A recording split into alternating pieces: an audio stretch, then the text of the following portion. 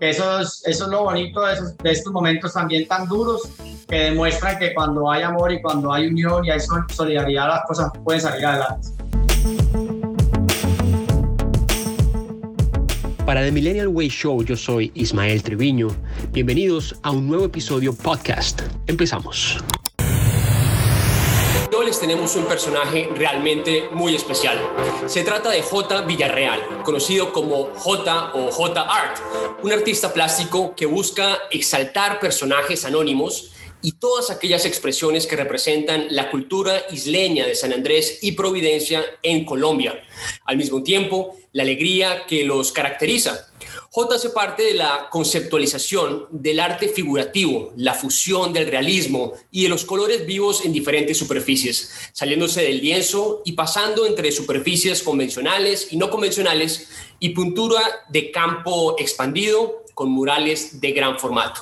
A través del arte, Jota representa el agradecimiento a una tierra que lo adoptó y lo formó con sus tradiciones. Sus obras son un homenaje constante a nuestra cultura, nuestra riqueza natural y nuestra diversidad social.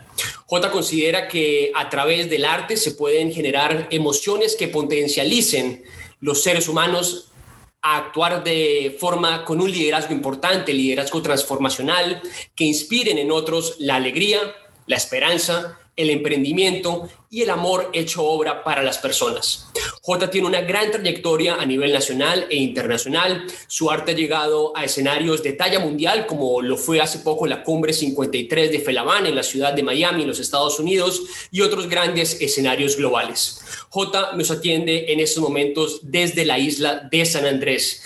Jota, muchas gracias por estar en The Millennial Way Show. Ismael, gracias por la invitación y qué bueno poder volver a verte, así sea por estos medios, y con muchos deseos de volver a visitar a Miami y poder compartir, hermano.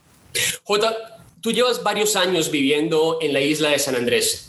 Hace pocos días, la fuerza del huracán Iota arrasó con Providencia y golpeó fuertemente a San Andrés. Tú estabas allí. ¿Cómo fue tu experiencia con este huracán? Bueno, pues, Ismael, digamos que afortunadamente, por la ubicación donde estamos, donde vivimos nosotros en la isla, no estamos tan cerca de la costa. Sin embargo, pues obviamente pudimos seguir muy de cerca hasta el momento, digamos como a la madrugada, 3:30 de la mañana, que ya se fue la luz en toda la isla.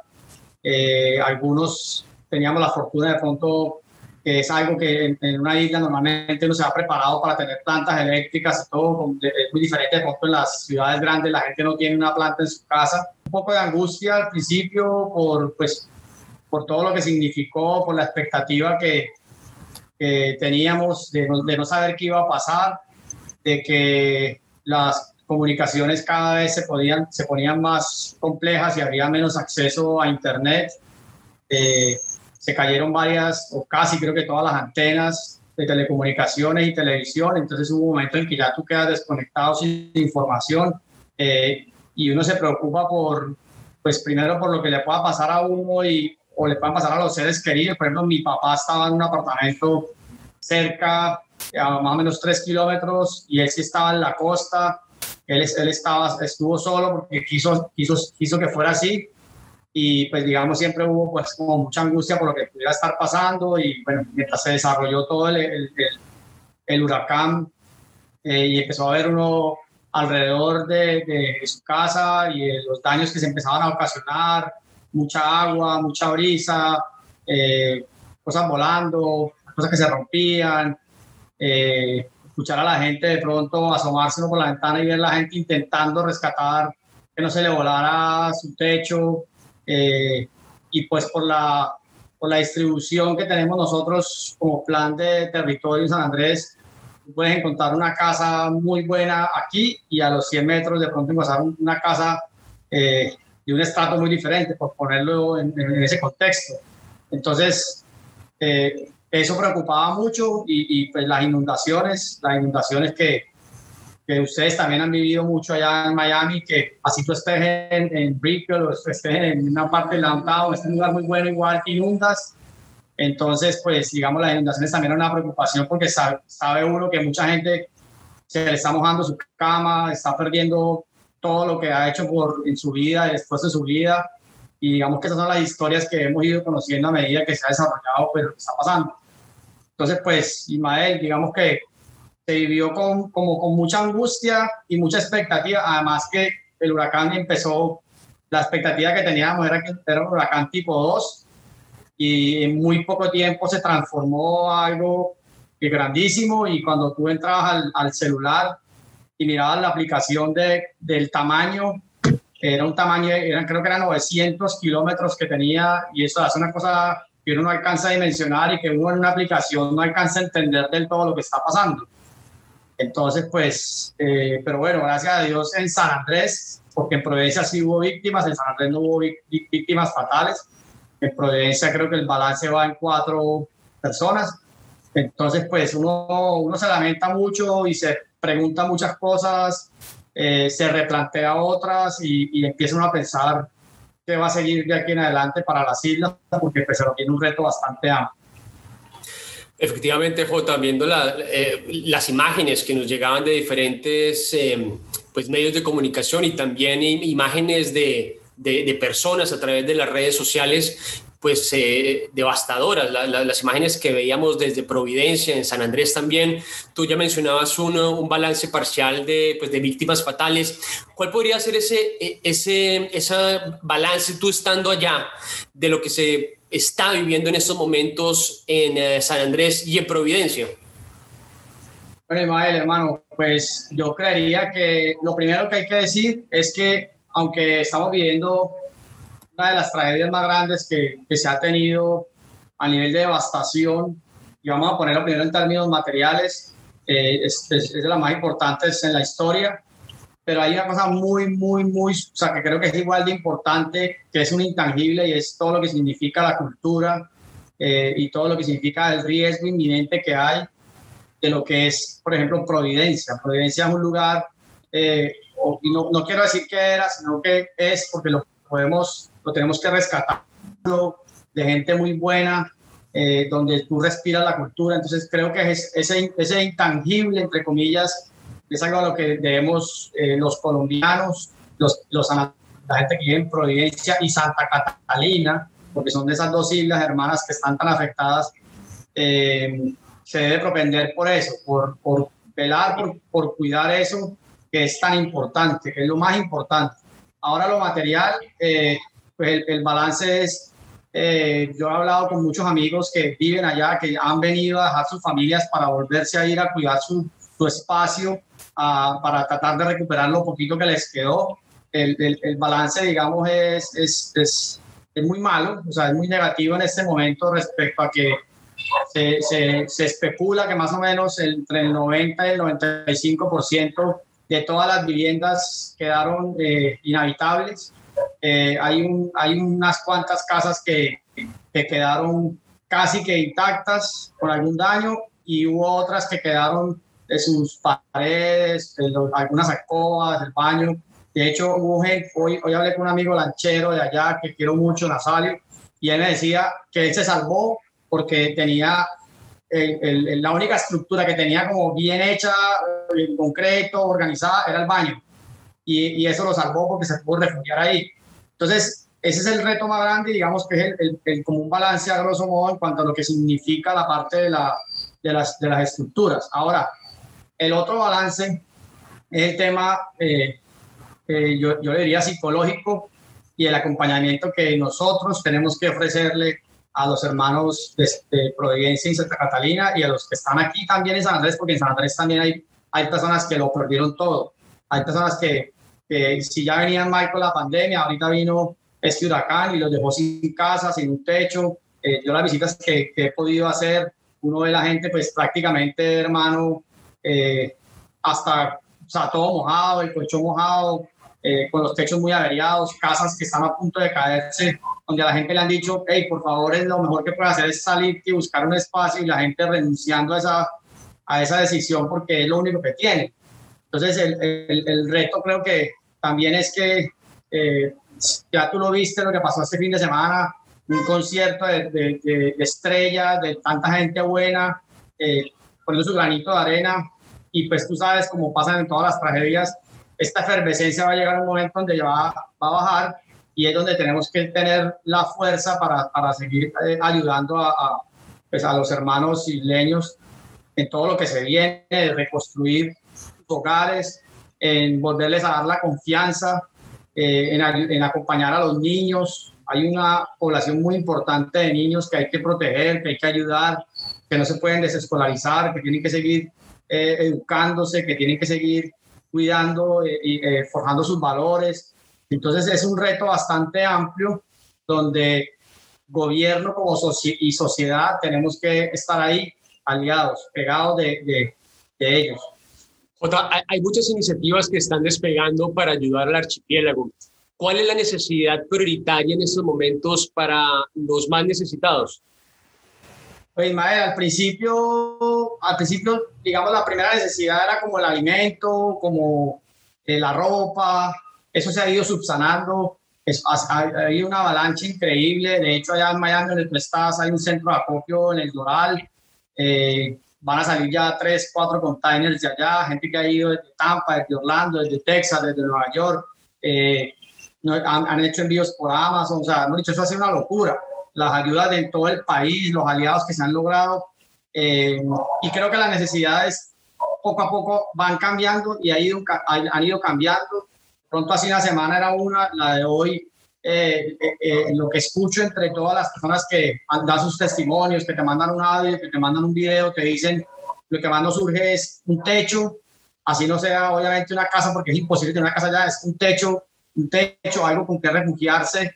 Entendamos que en Providencia los árboles prácticamente no existen, todo quedó sin sombra, entonces la gente está sufriendo de calor, y cuando hacen lo que me cuentan, medio hacen el aseo, y entonces llueve y se les moja todo, entonces necesitan un techo, necesitan agua potable, soluciones ojalá temporales o de fondos solares para poder recargar, plantas eléctricas que están llevando ahorita, material para recoger toda la basura, porque Providencia quedó escombros para donde tú mires.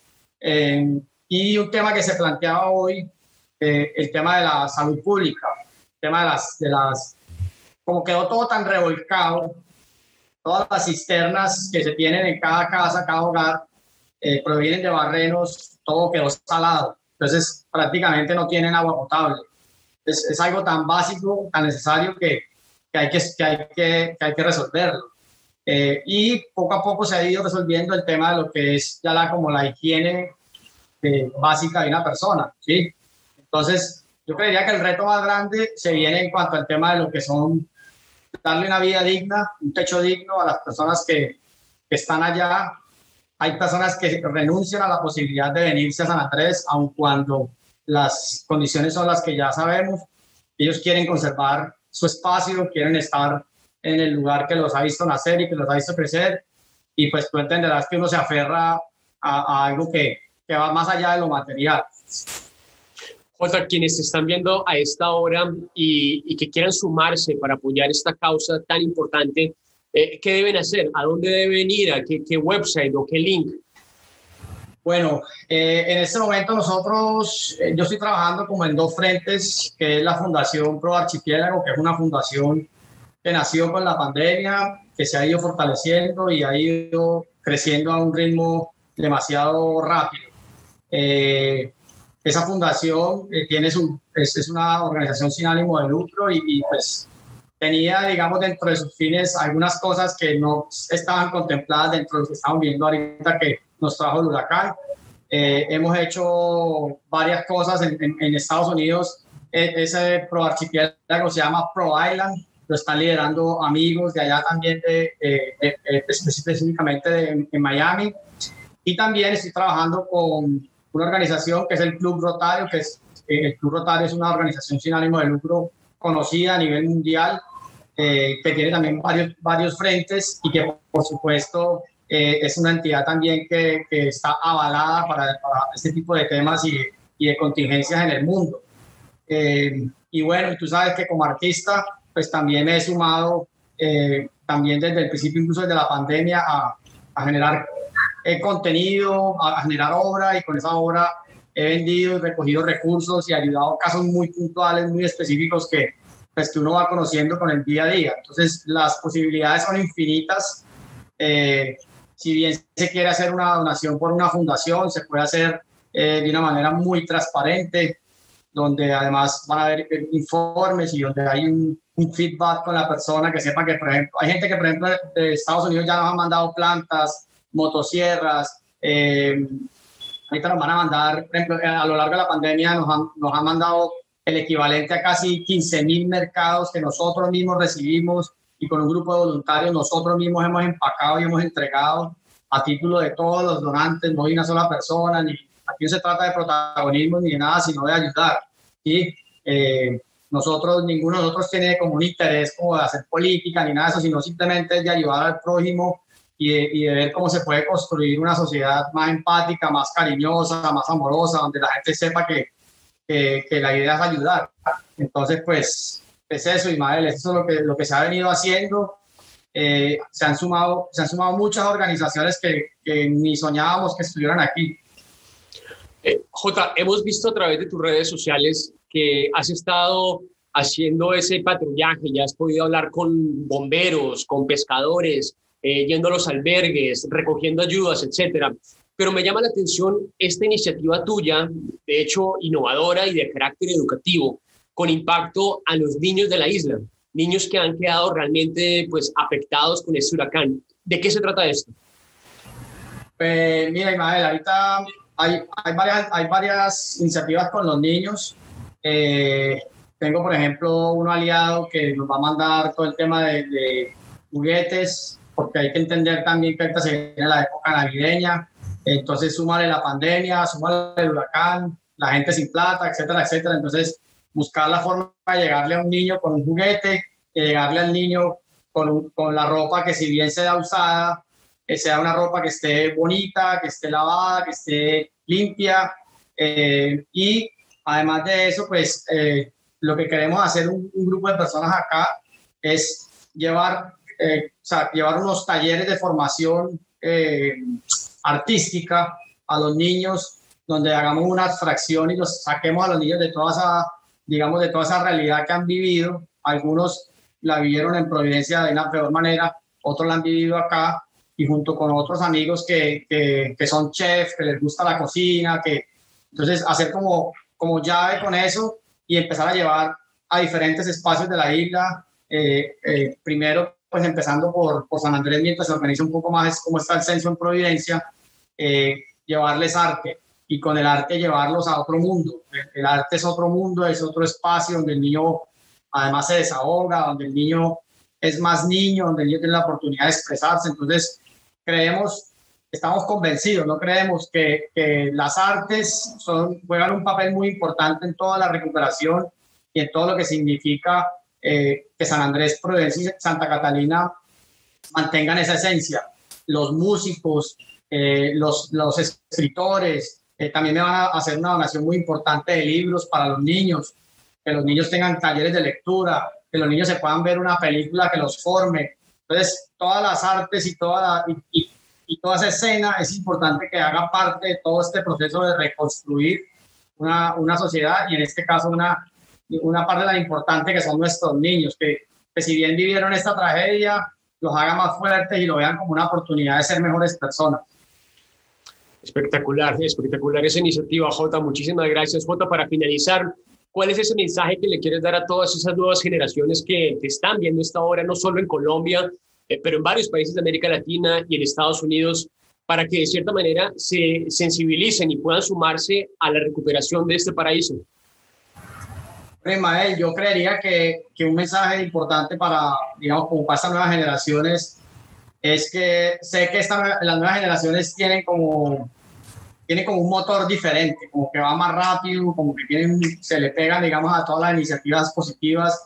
Creo que es importante que los jóvenes entiendan la importancia de lo que es construir sociedad, de la importancia de a lo que puede llegar a ser más empático con otra persona, a que las personas que, por ejemplo, tengan la oportunidad de viajar, vengan a San Andrés, y en ese venir a San Andrés tengan una experiencia diferente, porque aquí pueden venir. San Andrés es perfectamente hoy en día asequible para que un turista venga, pase bueno, pero al mismo tiempo también puede venir y poner su granito de arena.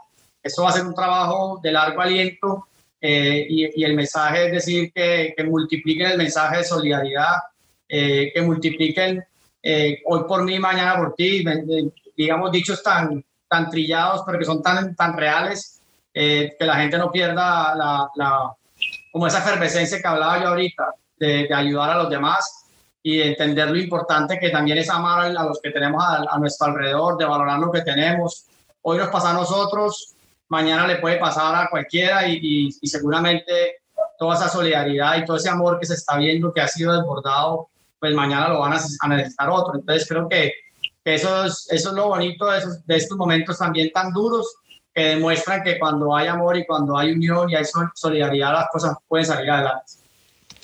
Jota Villarreal, Jota Art, muchas gracias por estar haciendo lo que estás logrando, admiración absoluta, y muchas gracias por ser este motor de cambio. Gracias, Ismael, hermano. Un abrazo, te quiero mucho y espero poder verte pronto, mi hermano. Pronto nos veremos, que estés muy bien.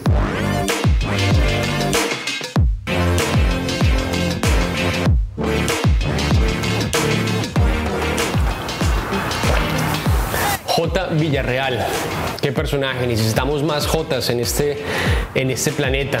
Gente que usa sus habilidades y virtudes en pro de los demás, con un objetivo más allá del bien propio, queriendo impactar en los otros. Grande Jota, celebramos tu arte y tu misión. Recuerden que esta entrevista la pueden encontrar completa en nuestra página de YouTube, en The Millennial Way Show, también en nuestro website, themillennialwayshow.com, y a través de todas las plataformas digitales. Estamos en Facebook, en Instagram, en YouTube, en Twitter, y también en formato podcast en SoundCloud y en Spotify. Eso es The Millennial Way Show, empoderando las nuevas generaciones.